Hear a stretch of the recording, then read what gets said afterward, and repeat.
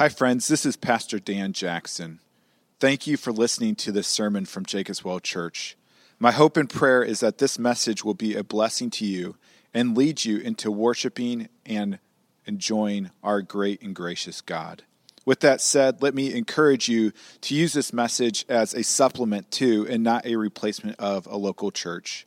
Christ did not establish his church simply for us to consume messages, but so that we could be intimately invested in each other's lives as an authentic covenant community. Again, thank you for listening, and if you want more information about Jacob's Well Church, please visit our website at www.jacobswellgb.org.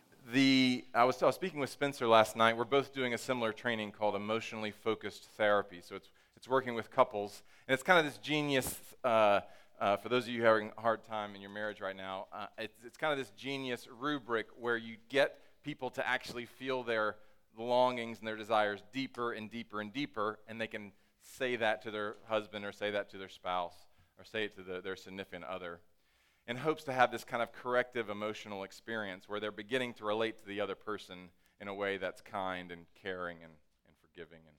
And one of the reasons why it works so well is, for those of you who are kind of new to the Christian faith, one of the refrains from Adam and Eve is that they were naked and unashamed. So this idea of being totally exposed, totally naked, and unashamed is sort of the horizon of what it is to be in a marriage relationship. And not only in a marriage relationship, that we are to be totally exposed to God himself and yet securely attached to him. That we're totally exposed and totally attached to him. Just a little personal story from last night. I finished up here and I went to go up to my room, and I had about 30 minutes last night of just feeling the depth of insecurity and shame. And I don't know if you've ever had one of these moments. Maybe you're like walking and you start to double over a little bit. It just sort of kind of comes on you. I was kind of trying to talk myself out of it. I was reading some Psalms. I was trying to go back to the attachment, so to speak, to God. And then I came down here and just wandered and started talking with Spencer and talked with Dan for a little bit. And little by little, I kind of came back to myself. But you see, we're meant to have this really caring, loving experience, that we can experience this kind of ecstasy, this affection, this closeness with God at the drop of a hat, that we have access to him. But in our culture, what generally happens is that we have exchanged love for God, love for other people, with an experience of love, with a feeling of love, because it's a little cheaper, like it's a little more manageable. I was in this training the other day, and this 65-year-old woman came up to me, and she said, I just started using mushrooms. I was like, okay. And you may have heard this with like the opioid crisis, things like this. There's something about having this experience of love. And I said, what was it like? And she said, I didn't have anxiety for just a little bit. Like for just like this window of time, I didn't have this crushing anxiety in my life. And they've actually done real studies on Christian believers where they will give them hallucinogenics. They will give him these drugs, and then they ask them, what was it like? They've never had it before. They didn't even know what they were having. There's a control group, and then there's this other group. And what they said, what they said? Many of them said, what it reminds me? It reminds me of going to a conference and singing. It reminds me of a worship service that I've been to. It reminds me of that feeling of closeness with God. You see, this is what Jesus is offering to us. A high that shrooms can only get close to for a little bit. But that you can have this real access to a real God who really is helping you in your time of need. And like the Psalm says, and like a weaned child at her mother's breast is like someone who has found this hope, found this rest in God. And maybe this morning that you're like, I could go for some of that. I could go for some of that. Well, in 1 John 3, 4 through 10, It talks about love's poison and yet love's invitation. So I'm going to read 1 John 3, 4 through 10. Everyone who makes a practice of sinning also practices lawlessness. Sin is lawlessness. You know that he appeared to take away sins, and in him there is no sin. No one who abides in him keeps on sinning. No one keeps on sinning has either seen him or known him. Little children, let no one deceive you. Whoever practices righteousness is righteous, as he is righteous. And whoever makes a practice of sinning is of the devil. For the devil has been sinning from the beginning. And the reason the Son of God appeared was to destroy the works of the devil. No one born of God makes a practice of sinning, for God's seed abides in him, and he cannot keep on sinning because he has been born of God. By this it is evident who are the children of God and who are the children of the devil. Whoever does not practice righteousness is not of God, nor is the one who does not love his brother. Let me pray for us. God, thank you for this group of men who are expecting help from you. That there's so many magnetic forces that we're trying to keep them in Green Bay, and we pray that, as you say, we must believe that you exist and that you reward those who seek you. So I pray for my brothers here that they would experience the reward of God this morning. We pray in the name of Christ. Amen. One of the things about living on a little cold, rainy island is not always everybody wants to come visit me. And my brother came to visit me after a number of years. And for those of you who have ever flown to Europe, you have to sort of fly overnight, and unless you are very well off, you're sleeping sitting up. And so my brother basically stayed up all night, and we're like, don't worry, when you get here, everything's going to be all right. We're going to make pizza for you guys. They had 4 kids with them. His wife came. It was his whole endeavor, and they're 4 kids under 11. I mean, if you've been in that space, you know it's not cheap. And so he gets in, we have pizza all ready for him, and he's so exhausted. He's only slept like an hour. And he put this first pizza in his mouth. And he's like, well, before he did that, he said, there's no nuts in it, because he has like this severe nut allergy. I'm like, no nuts. And he puts it in his mouth, and in a second, he's like, there's nuts in this. I was like, there's no nuts in this. He's like, I know there's nuts in this. I brought 6 EpiPens because there's nuts in this. He said, what did you put in it? And my wife is like almost in tears. She's feeling terrible because she made the pizza. And she's like, I just put tomato sauce and just like cheese and pesto. He's like, pesto? What's in the pesto? He turned it out. It had cashews in it. I mean, like this tiny little thing. And he's breaking out. 2 EpiPens in. We're like, we got to go to the emergency room. He gets to the emergency room, takes his shirt off, like covered in just welts and sores and red, and I'm like, like, really? Like, really? A teaspoon of pesto does this? And he's like, we're going to the front of the queue, front of the line, and he's like, I'm about to go into anaphylactic shock. I need to get into a room right now. And she's like, hold on one second. I'm like, no, don't hold on one second. Like, we need a doctor now. And sure enough, he goes in, and little by little, he's sort of, but like, really? Just a tiny bit? A tiny bit of cashews, and that does it? And this passage is saying that that's what sin is like. It's like this tiny bit of pesto, and we think, how in the world could this be bad for me? It tastes so good going down with the pizza. Like, it's so small. It's nothing. And when I ask you, like, what is the sin maybe that you're fighting in your life? You're like, hold on, let me think. And yet it has this poisonous character to it that actually takes us away from this life of love.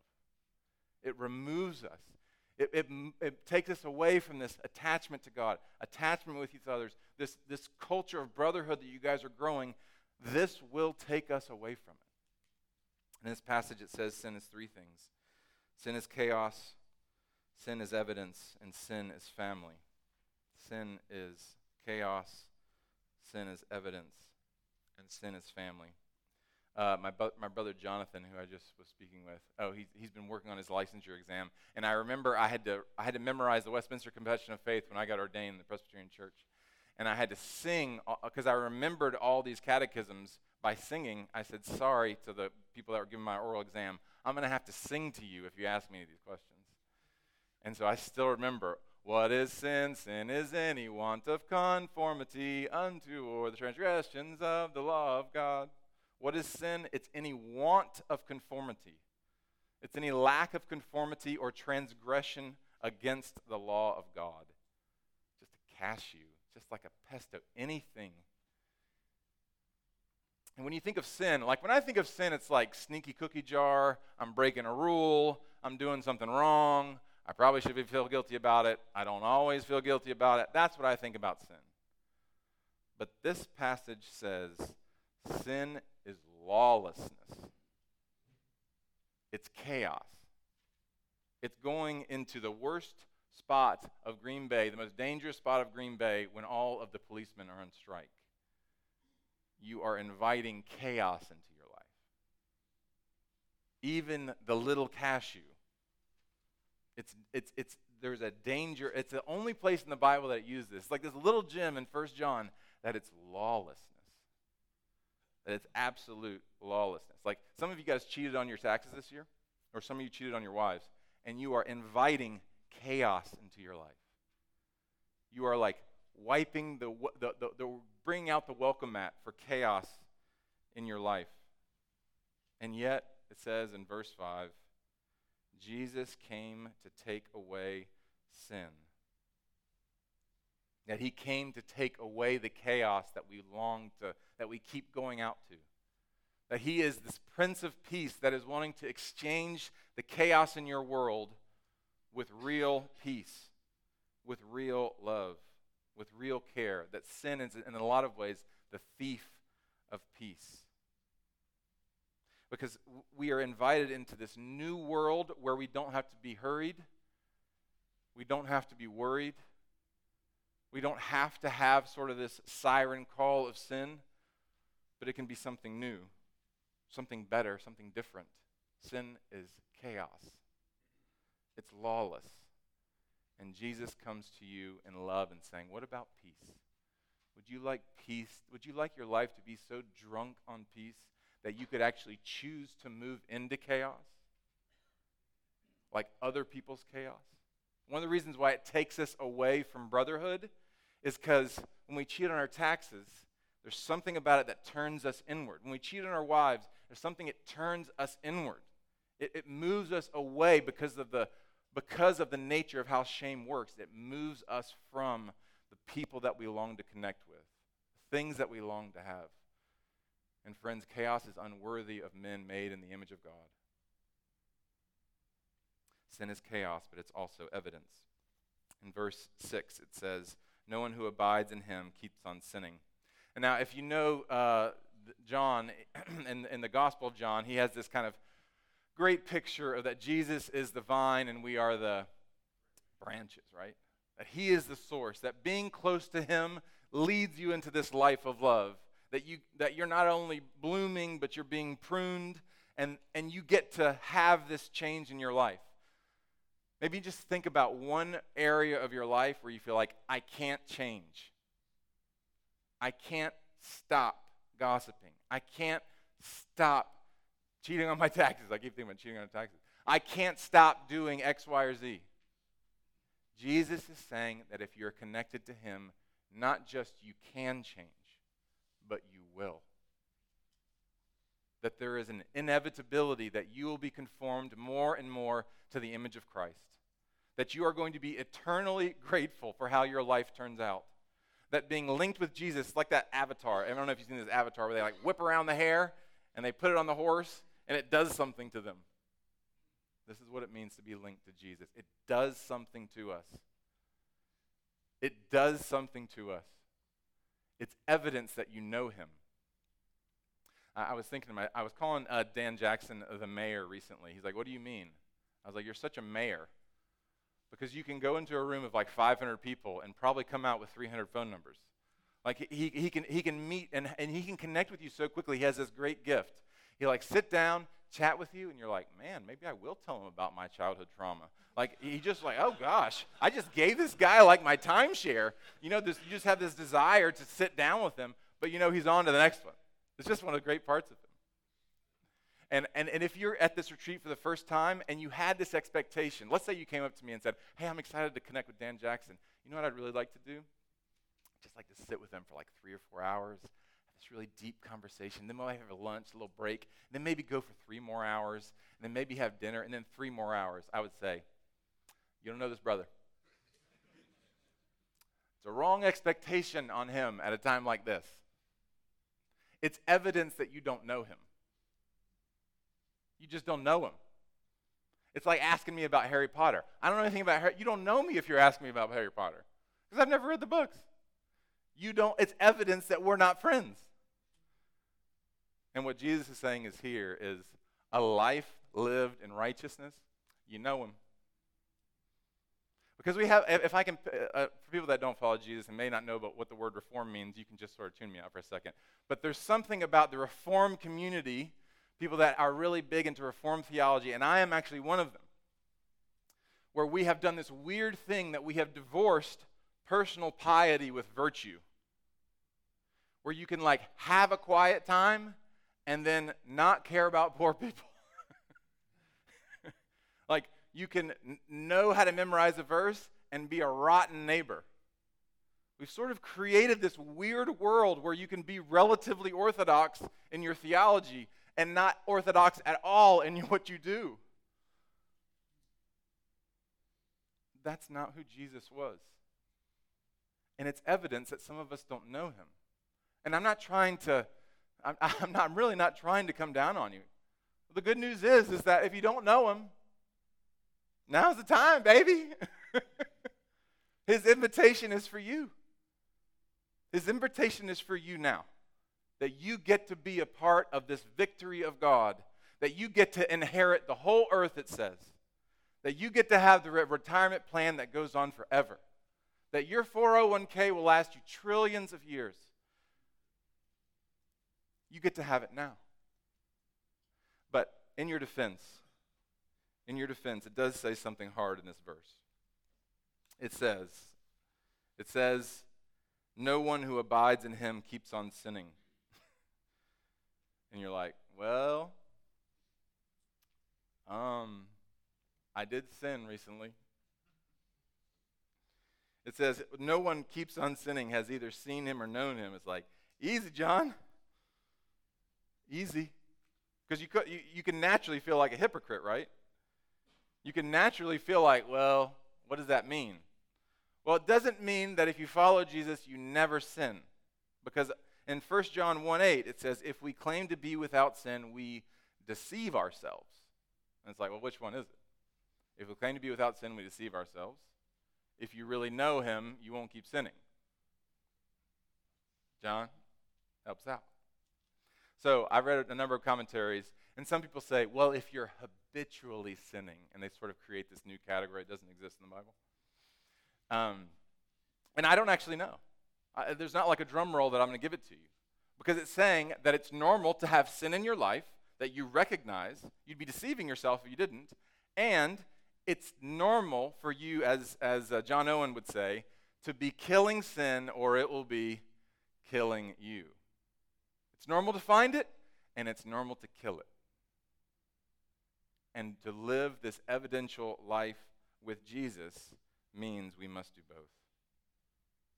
That we must do both.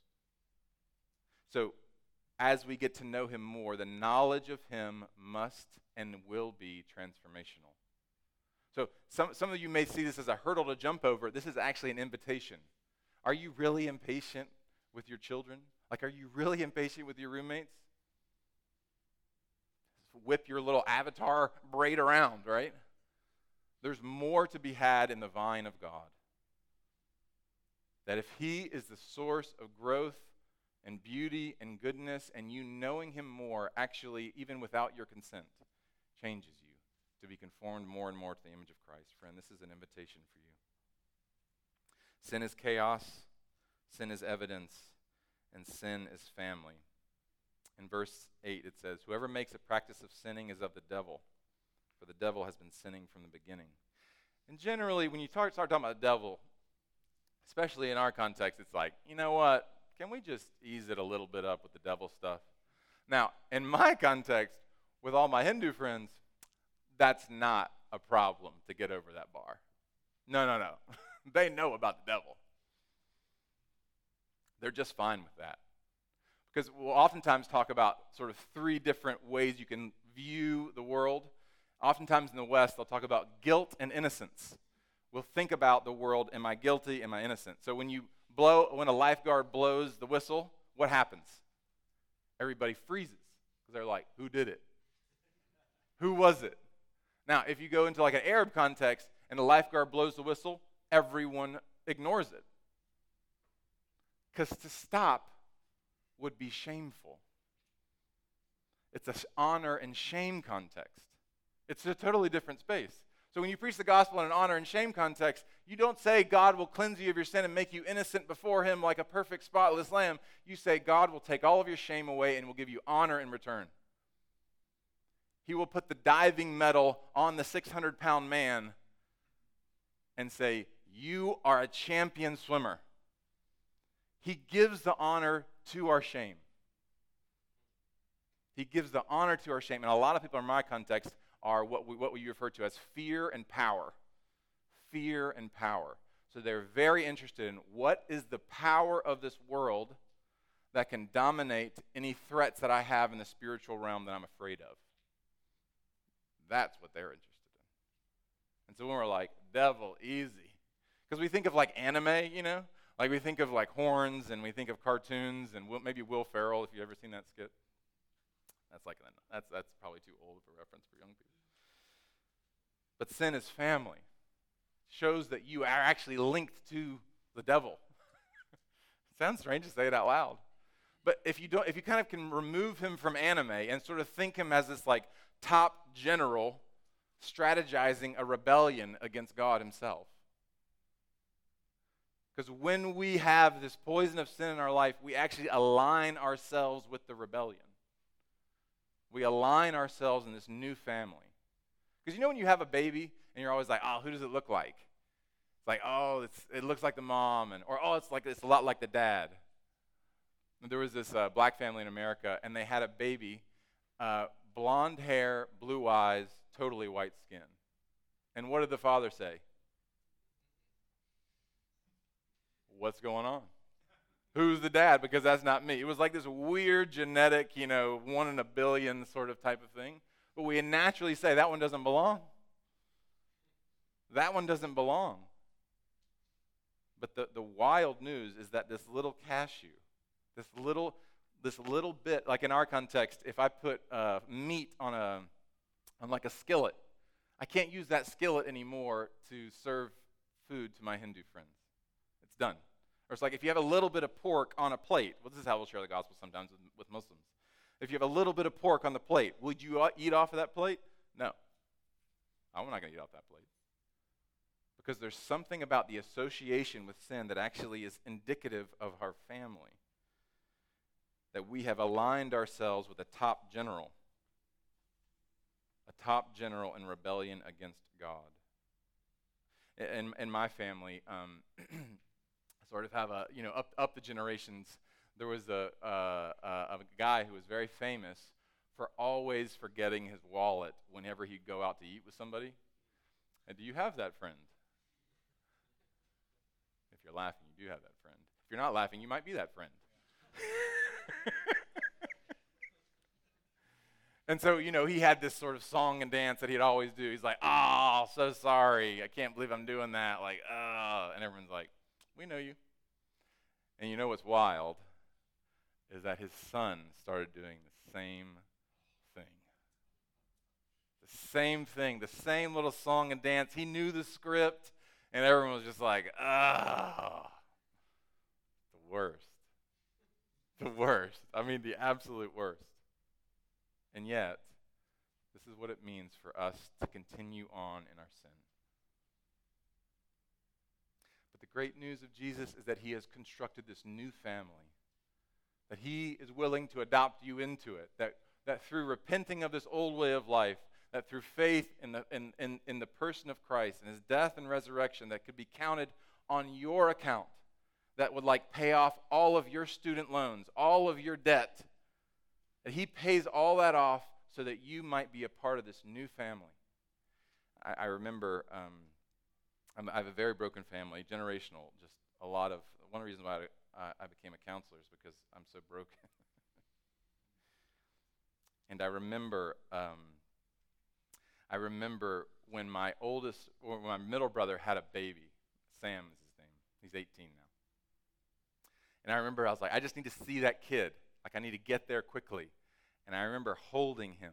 And I was like, I'm just going to take a walk with him. It kind of makes me choke up a little bit just thinking about it now. And I remember just holding him and saying, it all ends with you. All of this generational wrong, all of this sorrow, it all ends with you. It all ends with you. And I just remember saying it over and over, like crying. I'm 18 years old. I'm like, it all ends with you. It all ends with you. And friends, it could all end with you. It could all end with you. That being invited into this space, that being invited into this family of God, what God says is that the sins of the father, they last 3 and 4 generations. But faithfulness to God will bless 1,000 generations after you. Don't you want to bless 1,000 generations from now? 1,000, I mean, it's hard to even like think about 1,000 generations. That your actions are like throwing a rock in this pond that will go on 1,000 generations.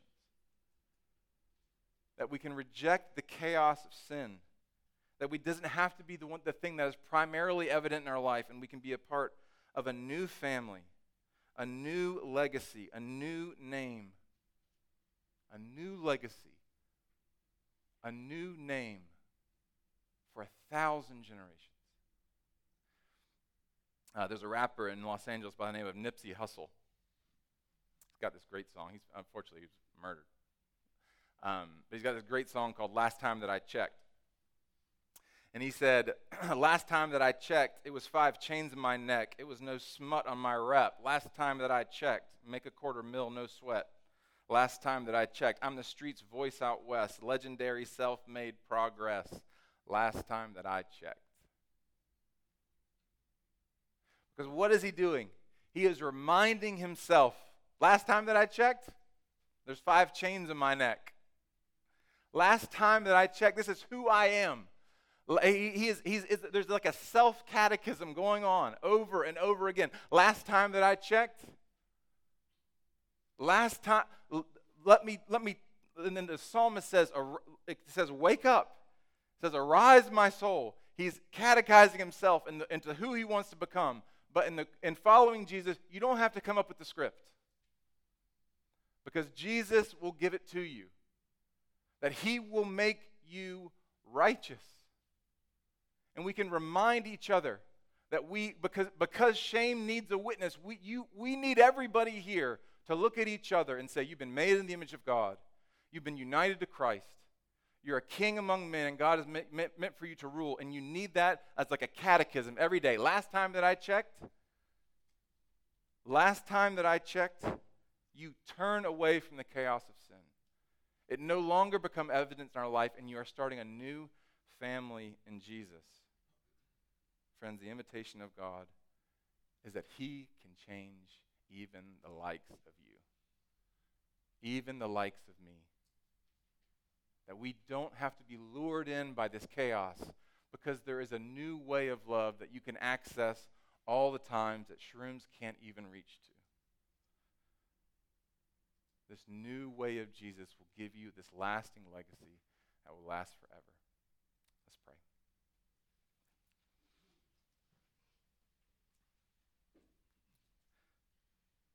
God, thank you for your word and that it endures forever. I pray for these men. I pray for myself. That you would help us to choose this life of love, that we might love one another and to do it so so that the world might see that you really were sent by the Father. Help us, Lord, as we pray and as we connect in our small groups, and we pray this in the name of Christ. Amen.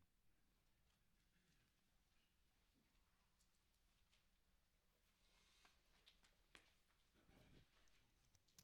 Thank you, brother.